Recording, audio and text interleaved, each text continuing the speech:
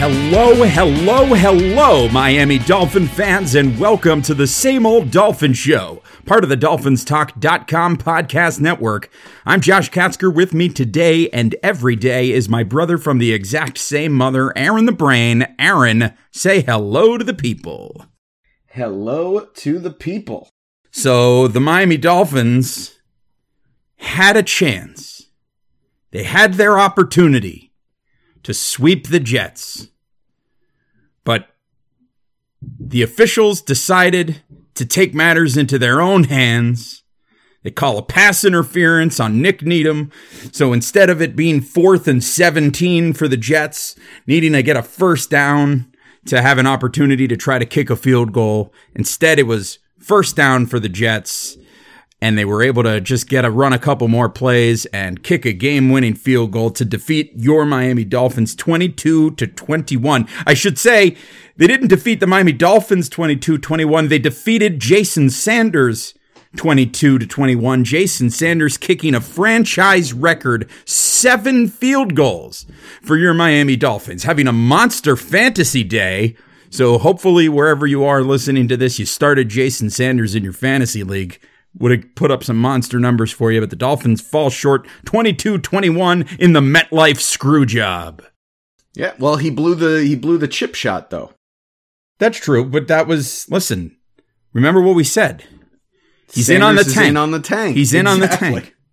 That chip shot made the difference. In on the tank. I mean, there's a lot to talk about in this game, the good, the bad, and the ugly. So we'll start with the good. I think like any conversation about this game has to start with Jason Sanders. The man was fantastic today. 7 of 8, kicking field goals of various lengths, and ultimately appeared to have kicked the game winner with about a minute to go. But as it turns out, the Dolphins made a couple of over-aggressive plays on the final drive, which sort of allowed the Jets to get downfield and into position to kick the winning field goal. Even on the penalty on Nick Needham, whether you really believe it was a pass interference or not, the fact of the matter is he made a very aggressive play on the ball instead of taking a step back, realizing the situation, making the tackle and forcing the Jets into a 4th down with a running clock. He makes the aggressive play, gets called for pass interference, and that allows the Jets to stay in the game. But Jason Sanders, an excellent performance from Jason Sanders today, and I think you also have to give it up for Ryan Fitzpatrick today. He was 21 of 37 for 245 yards and a touchdown, but the bigger statistic was he carried the ball 8 times for 65 yards. He was the Dolphins' leading rusher in this game. Ryan Fitzpatrick just showed the Jets clearly had no intention of leaving anybody to keep an eye on him. They showed him no respect as far as a threat to run the ball, and as a result, Fitzpatrick saw open space in front of him, and he took advantage of it.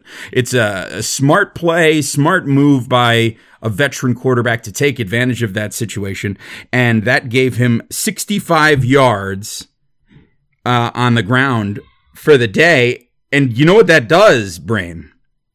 That gives Ryan Fitzpatrick a grand total of 186 rushing yards for the season, which makes him the Dolphins' number 2 rusher in 2019.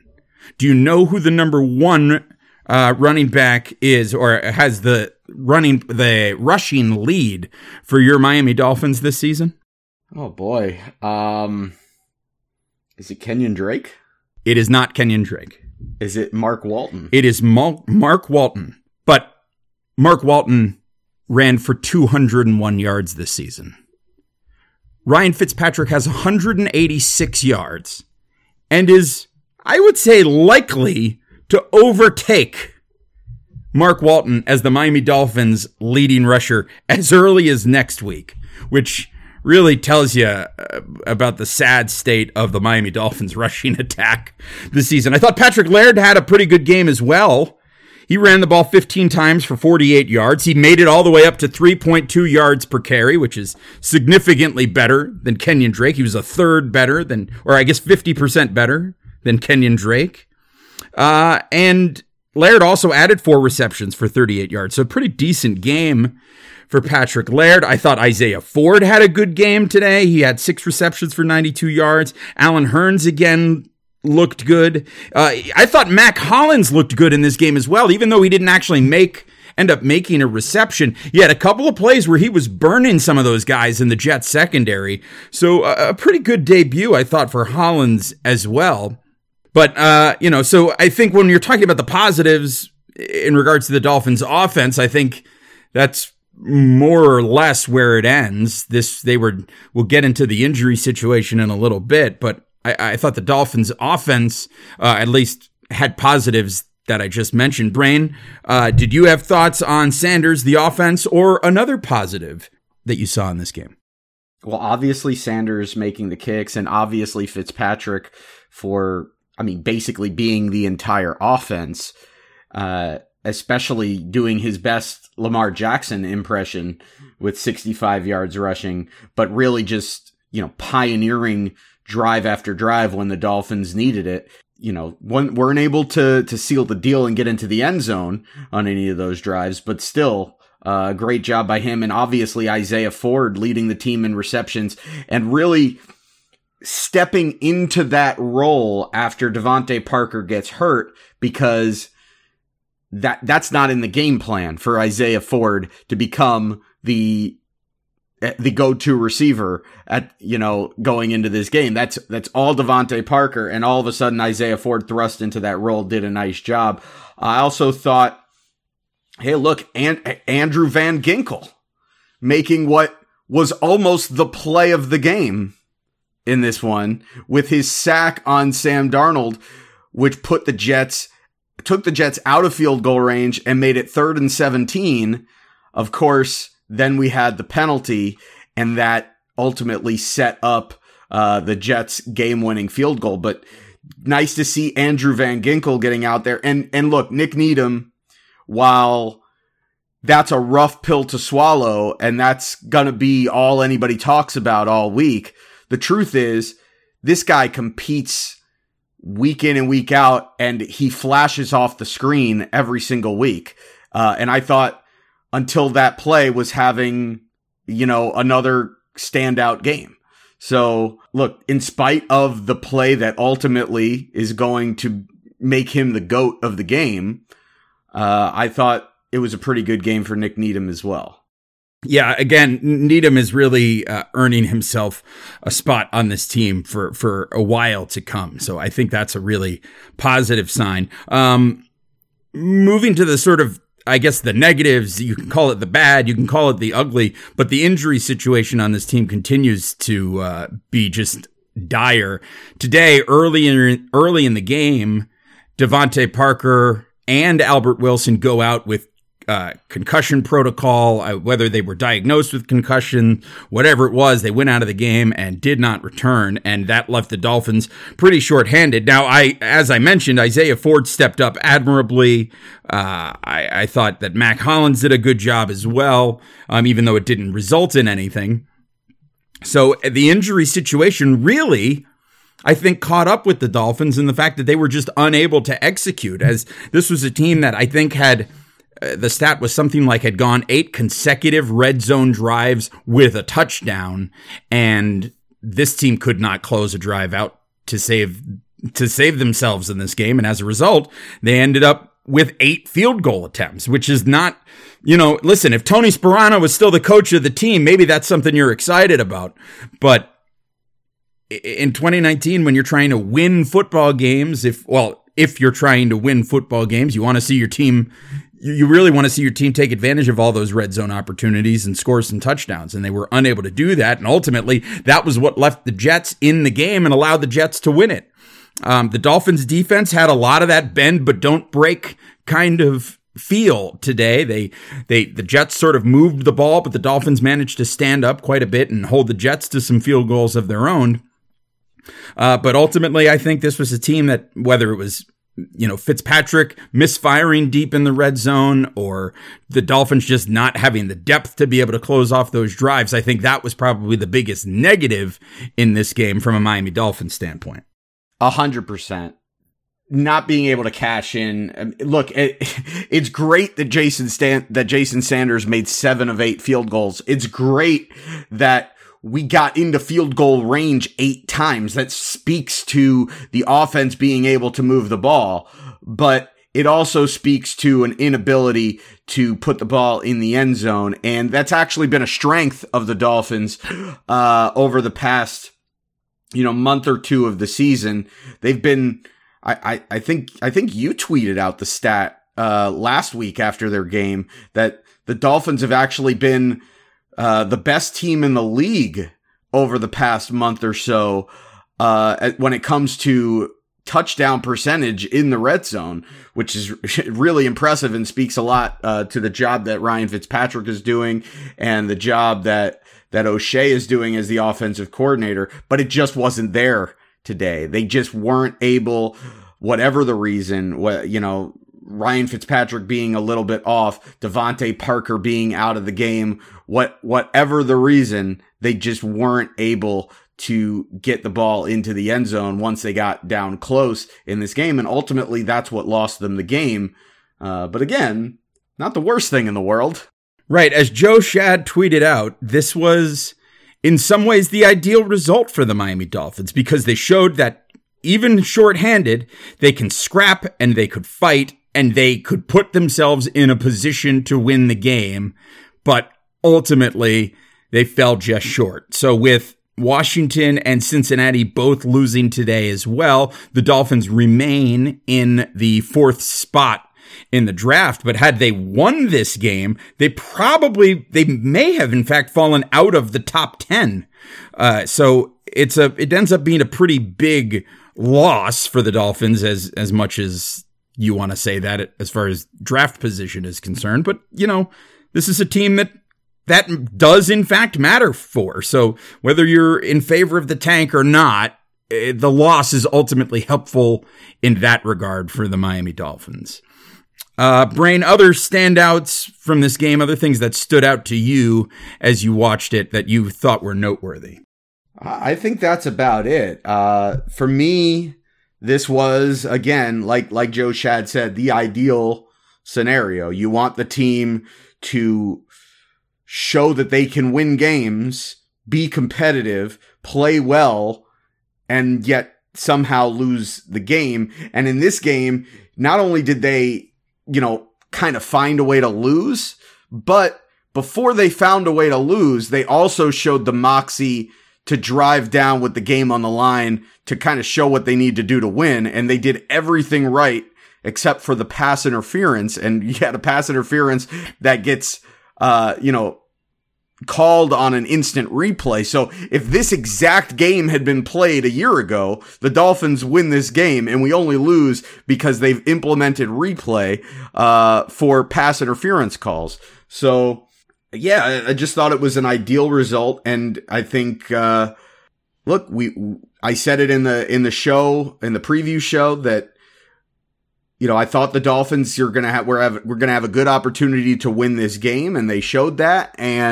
But at the end of the day, we wanted them to lose because we still want that draft pick. Now, we didn't talk about it because you weren't on the show with me because you had lost your voice. So I want to get into this with you. I don't know if you want to get into it more in, when we do the preview show for next week's game, but since we're talking about it, I want to know where you stand as far as the tank and what you want to do. Do you want to see the Dolphins win any of these games, or do you want to see them lose? And, if they don't get the number 1 pick, does it even matter? Like where are you on the tank now that the Dolphins have 3 wins? Well, I mean, where I am is that I know that in the grand scheme of things, I know that probably losses have the potential to be the most valuable thing for this team at this point in time. Losing increases their draft stock and their ability to potentially get a higher pick in the draft. At the same time, winning is, especially stylistically and how they win, has its own statement to make. And I mean, but then again, I think I've already got faith in this coaching staff. Now, if the Dolphins go out there and completely lay eggs in these games, that's concerning. But I think if they play competitively but fall just short, that's okay. I think ultimately that's the kind of thing that I would be looking for, is the Dolphins to fight hard and maybe ultimately just come up a little bit short and increase the draft stock. But then again, if they did win these games, particularly if they won hard-fought games, or if they were able to completely dominate teams like Cincinnati and the Giants here over in the final few weeks of the season, I think that could be a statement of its own, because remember just exactly this roster that the Dolphins are working with. I mean, I think winning games with a roster like that and winning them convincingly has to also fill you with confidence, knowing what is still to come in the, in the years to come in this Flores, Chad O'Shea, Chris Greer era. Yeah, I agree. And like I said on the pod the other day, for the preview show for this game, is that even if it doesn't mean that we're getting our quarterback with our top pick in this draft, because let's say, Tua, goes back for his senior year, decides, that he can improve his draft stock by going back, or let's say the doctors just say, look, he's not cleared, he has some complications with his rehab, and the Dolphins decide that, let's say they end up with the 4th pick and they just decide, Justin Herbert isn't worth that pick. Having the 4th pick and having Justin Herbert fall to you, and having teams like the Chargers or the Lions or the Jaguars or whoever it may be down the line picking behind you, means that you're in a position, and maybe it's not even a quarterback. Maybe it's Chase Young, whoever it is. Maybe it's that pass rusher that somebody wants to add. But whoever it is, the higher up that you are to that number 1 pick, the more value you have. And that might mean that you can trade down and maybe you can pick up a first rounder for the next year. And even though next year we're certainly not tanking. Look, if we can't get the number 1 pick this year, it's certainly not happening next year once we have another draft class and we go out and we add free agents, plus you add in the perceived progression that you're going to get from the youngsters on this team. You're certainly not going to be tanking next year, but if you got 3 first-round picks next year, then maybe you're in position to trade up to get the quarterback that you want next season. So that's kind of where I'm at with it. But the more wins we have and the further down in draft position that we go, the less value we have and the less likely it is that we'd be able to get a 3rd first rounder for the 2021 draft. So even if it doesn't mean getting the quarterback that you want this year, there is still value in having the best draft pick possible. Plus, let's face it. I mean, even if they don't trade the pick, I mean, you still want to get the best possible player with that pick. Although I'll say that I don't think, if you're not talking quarterback, I don't think there's a huge difference in picking, 3rd in the draft and picking 7th or 8th in the draft. So I think where the value lies there is in a potential trade partner and being able to trade down. Yeah, and listen, there's still 3 more weeks, and there's all kinds of things to happen still, because the Dolphins have big games remaining against the Cincinnati Bengals and New York Giants, and what happens in those games will go a long way to deciding just what the draft order is for the Miami Dolphins in 2020. So we'll see how that looks. Brandon, I want to come back to that pass interference call, because it was one thing that how do you feel this replay thing is working out in this league as it pertains to pass interference? We don't generally talk about a whole lot of league-wide stuff on the show, but this one really came and, depending on your perspective, bit the Dolphins in the butt or actually helped them out tremendously. It ended up being a big bailout for the Jets, but what is your thought about this pass interference rule? And the shoe was on the other foot last week. against Philadelphia because we got the pass interference call. You know, we basically got it in our favor last week when Brian Flores challenged the one in the end zone. And we got that one overturned. The bottom line is, just as it was last week when they got the call right, they got the call right here. That was pass interference. Nick Needham was draped on the guy, had his shoulder pad in his hand, and forced his body to turn before the ball got there. That is pass interference. So I have no problem with it. At the end of the day, the instant replay exists, whether it's for pass interference, it's for incomplete, complete, inbounds, out of bounds, whatever, you know, touchdown, first down, spotting the ball, whatever. It exists to get the call right.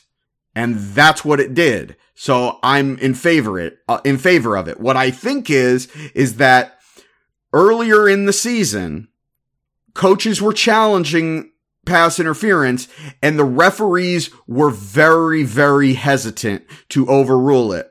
And I think what happened is that the league office got involved and told these referees, look, in order for this to work, you have to put your pride aside and you have to accept that you might not have made the right call on the field.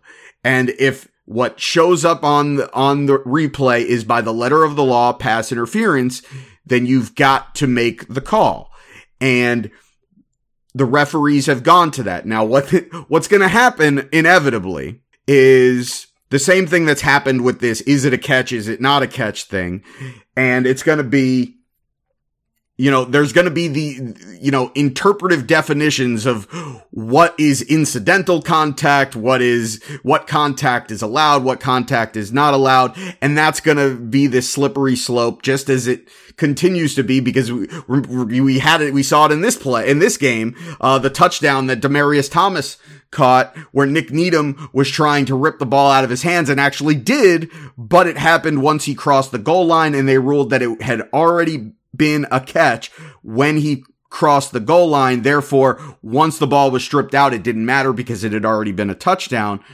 You're going to have those plays come up all the time, but that's just the nature of the game. It's an extremely fast game, and there are going to be extremely close calls. And when that happens, I think you've got to, you know, err on the side of going with what the call was on the field, unless by the letter of the law, you've got indisputable visual evidence.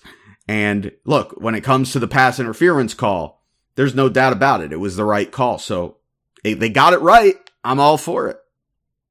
I don't know why anybody would be against it, to be honest. Well, I think the reason that people are against it is that they feel like it's that weird thing where their whole thing is they want the call to be right on the field, and they want the right call to be made unless it works against their team. In which case they don't like it anymore. Yeah, well, I want I want the Dolphins to win the Super Bowl every year, but I'm 35 years old and that hasn't happened in my lifetime.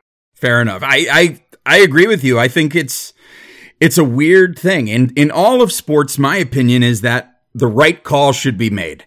And whether it's assisted by a camera or a replay or an extra official, whatever it is, let's make sure that we're calling things the right way, and let's get rid of margin for error because it's a competition. So there shouldn't be any degree of subjectivity involved. And obviously there's always going to be some, but just like poker is a game of skill where the skill is minimizing the amount of luck in the game, I think officiating should be about eliminating as much of the subjectivity as you possibly can. And I think if you can do that, then it's going to be a good situation. And I think that is going to wrap us up. We couldn't quite get the sweep over the Jets, Brain. The Metlife Screwjob screwed us over. Well, if only Jason Sanders wasn't in on the tank. Fuck Jason Sanders. Listen, I'm not going to go that far. I know he's in on the tank, but the man made 7 field goals. It's a franchise record. 7 field goals. 8 attempts, which is also a franchise record. I was going to say, Stojanovic would have made 8 for 8, but, he He did miss that one against the Chargers. Yeah, but also Stojanovic would have never been in a situation where he had to kick 8 field goals. That too. That team would have scored touchdowns. Those teams, I should have said, would have scored touchdowns. Most of them, anyway. Well, Fitz is in on the tank, too. But he's got to make it look good. He is so much fun. There is something about this grizzly old man out there playing quarterback, running around, tossing a lateral after a run for first down. Just like almost throwing a shovel pass on a on a second and long when you're already in field goal range, down by 1 with a chance to win the game just by, kicking a field goal. It's fantastic. Is Matt Hawk, did Fitzpatrick throw a touchdown after the Hawk touchdown last week? Is Matt Hawk still currently the last Dolphin to throw a touchdown pass? Fitzpatrick threw a touchdown. Okay. I couldn't remember he threw multiple touchdowns. Well, Ryan Fitzpatrick, what a guy. What a man. This performance from Ryan Fitzpatrick was, again, one of those things where he's like, that's what I'm looking forward to with him being a Dolphin, is that it's going to be fun to watch him. I mean, the game was largely pretty ugly as it goes, by general football standards. But man, Ryan Fitzpatrick is a lot of fun to watch, and I much more enjoy watching him than Josh Rosen. So, I mean, if we're going to lose, if we're going to lose anyway, I would much rather Fitzpatrick be in there. If things don't fall the right way for us next year and the plan ends up being not to draft our quarterback of the future next year, do you want Ryan Fitzpatrick back as your starting quarterback? 100%. 100%. 100%. Yeah, I tend to disagree. I mean, I tend to agree, I should say. I don't think that there's a better guy. I mean, look, everybody's bought in. He's the unquestioned leader of the football team. So unless you've got that guy that's ready to come in and take the reins, I've got no problem with it being Ryan Fitzpatrick until you've got that guy. And I think if you put a team around him next season, through the draft, through free agency, if you're able to give him some sort of offensive line and this defense can improve and be, a top half of the league unit, even if you don't have your quarterback of the future next year, I think Ryan Fitzpatrick is good enough to get this team to 8-9 wins and maybe sneak into the playoffs next year. I would agree with that. Conceivably, I think if the team, this team I think is unquestionably going to be stronger next year than it was this year. I think the offensive line is going to be better. I think the defensive front is going to be better. I think we're going to upgrade at some of those skill positions. If we don't upgrade at quarterback, we'll certainly have upgraded at running back and possibly receiver as well. And I think if you've got to go with Fitzpatrick again next season, I think you're still in okay shape. Even if you do draft a Tua or, God forbid, Justin Herbert or whoever it is that the Dolphins draft, I think even in that situation, there's benefit to having Ryan Fitzpatrick be your starting quarterback next season, because he's a guy that I think who that rookie is going to learn from. And he's a guy who's clearly shown that he's got savvy and experience and the ability to play this football game. And, on top of all of that, he's fun to watch. So I got another question for you before we wrap up, and because we might have an answer to this by the time we do our. I've also got a Twitter show. Question for you as well. So let's get your question, and then I'll go to Twitter. Yeah, my question is: look, we're 3-10. Ryan Fitzpatrick has proven himself to be the leader of the football team. The football team has proven that they can hang with some good teams, that they can win some games. We got 3 games left this season. 2 of them are against the Jets and the Bengals. The next 2 games, I mean, not the Jets and the Bengals, the Giants and the Bengals. Is it worth it to, at this point, throw Josh Rosen in there and say, you've got 3 games to prove whether or not you can be on this roster next year? And at the same time, if he doesn't, you're not really hurting yourself because you're tanking. Yeah, I don't know. I don't know that I've got a whole lot of interest in seeing Josh Rosen in. The only reason that I would say that is something that I would be interested in is in an effort to sort of preserve Ryan Fitzpatrick, but I don't know that that's something that this team needs to bend over to do. I think Ryan Fitzpatrick actually gives you a better chance to evaluate some of these other receivers on the team, especially now with Isaiah Ford looking like maybe he's going to get some extended playing time. And also, Mac Hollins getting extended playing time. I think those guys, having Fitzpatrick throw them the ball, is going to allow you to evaluate them a bit better than you would be able to evaluate them if Josh Rosen was throwing them the ball. So I find it hard to think that there would be much benefit in having Josh Rosen come in to play quarterback even in these last couple of games.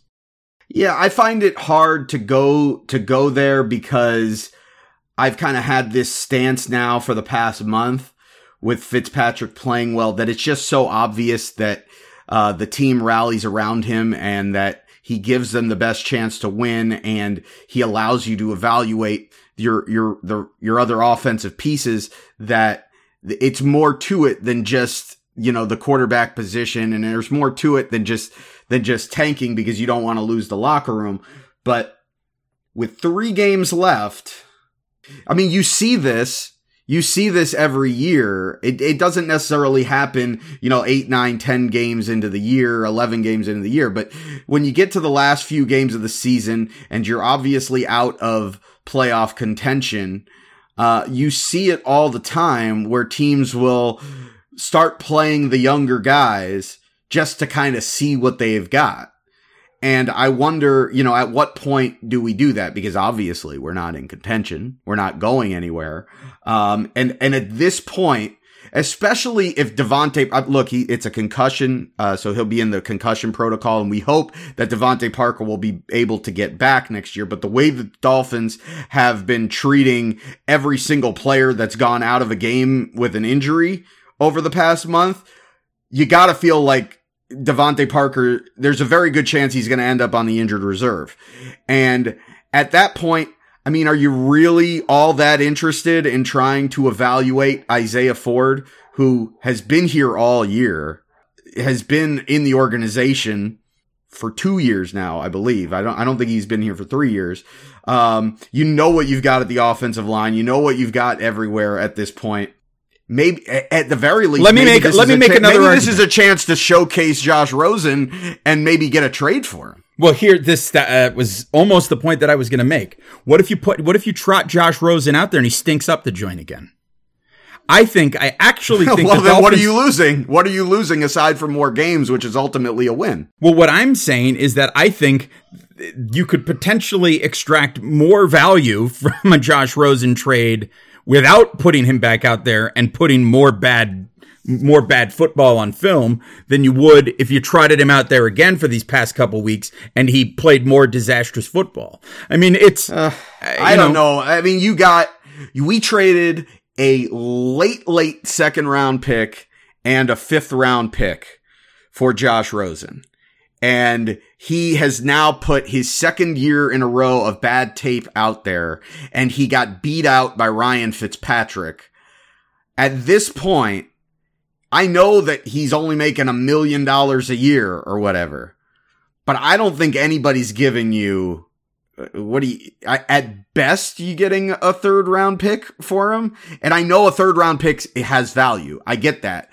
But if you've got a 3rd round pick and you've got games against the Giants and the Bengals who are bad, you've got the potential of him going out there and playing well, and maybe you get a 2nd round pick for him. I mean, the truth is, if you don't play him and nobody trades for him, we might be in a position where next year we're cutting him anyway. So, I don't know. If for nothing else, see what you got, and then if he fails, you lose games, which ultimately is a win.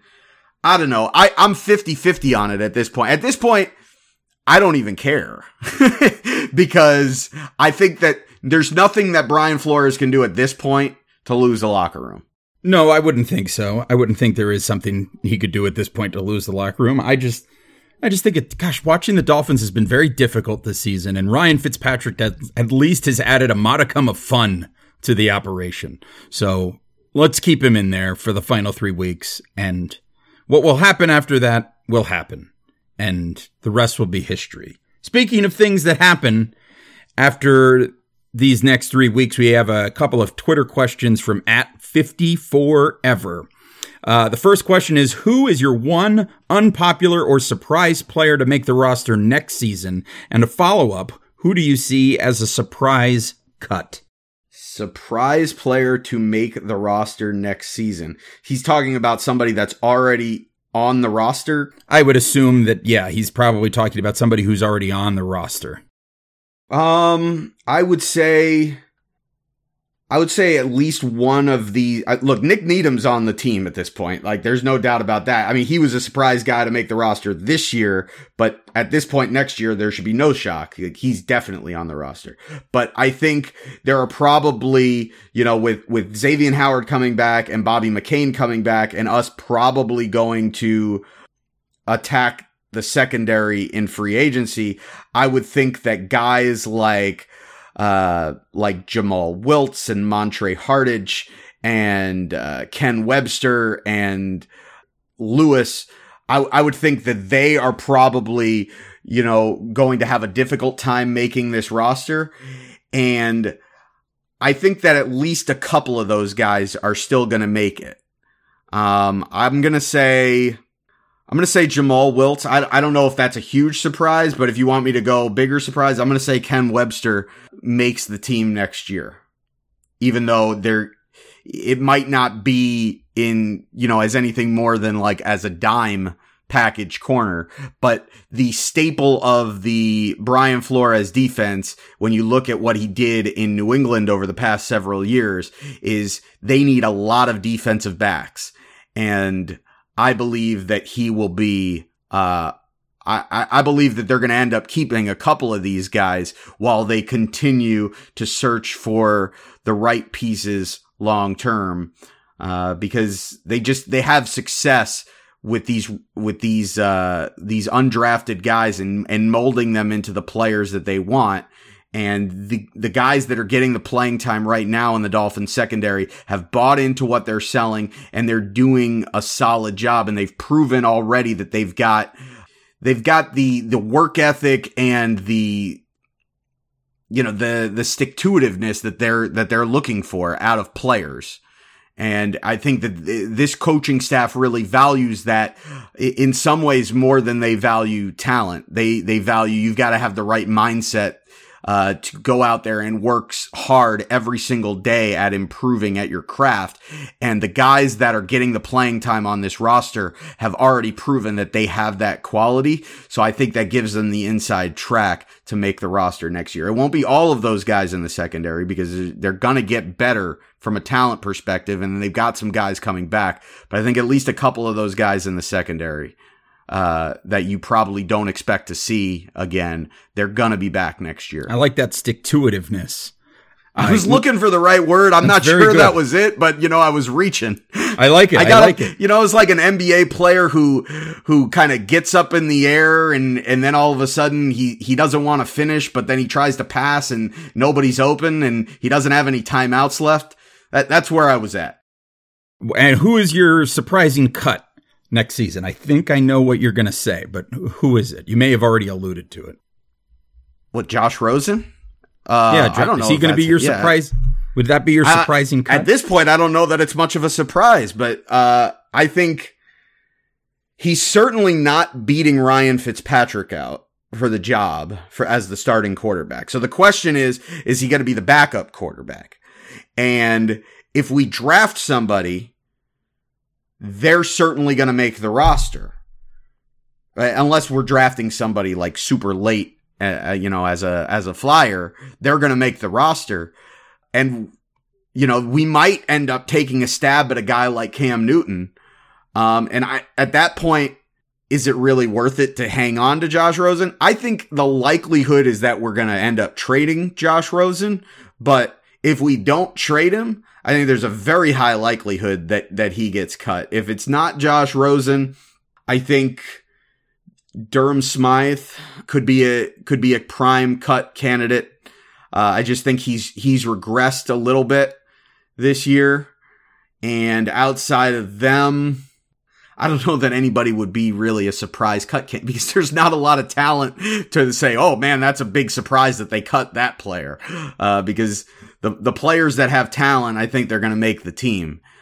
Yeah, but it's not going to be, maybe Taco Charlton, but is that a surprise? I don't know I don't think there are very many guys that you'd be surprised to find out that they were cut next year. Yeah, certainly not going to be a surprising thing when the Dolphins move on from Kalen Ballage.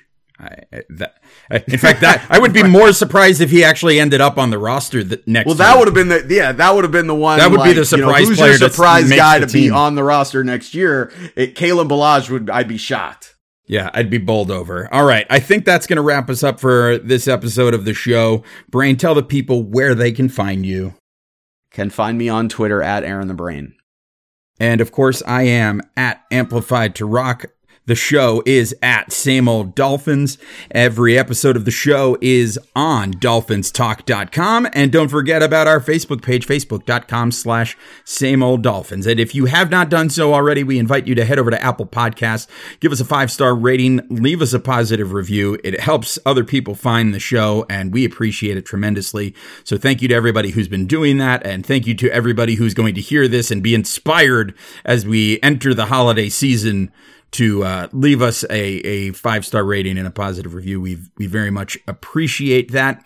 Don't forget the show is available in basically everywhere that you get your podcast, whether it's Spotify, SoundCloud, Stitcher, Luminary, anywhere at all, you can find the Same Old Dolphin Show. And if there is somewhere that you'd like to get your podcast where we're not, we will do what we can to try to get there for you. So make sure that you are following us and shooting us messages on Twitter at Same Old Dolphins, or you can get me directly at Amplified to Rock and let us know. Let us know where we need to put the podcast so that it can make your life a little bit easier.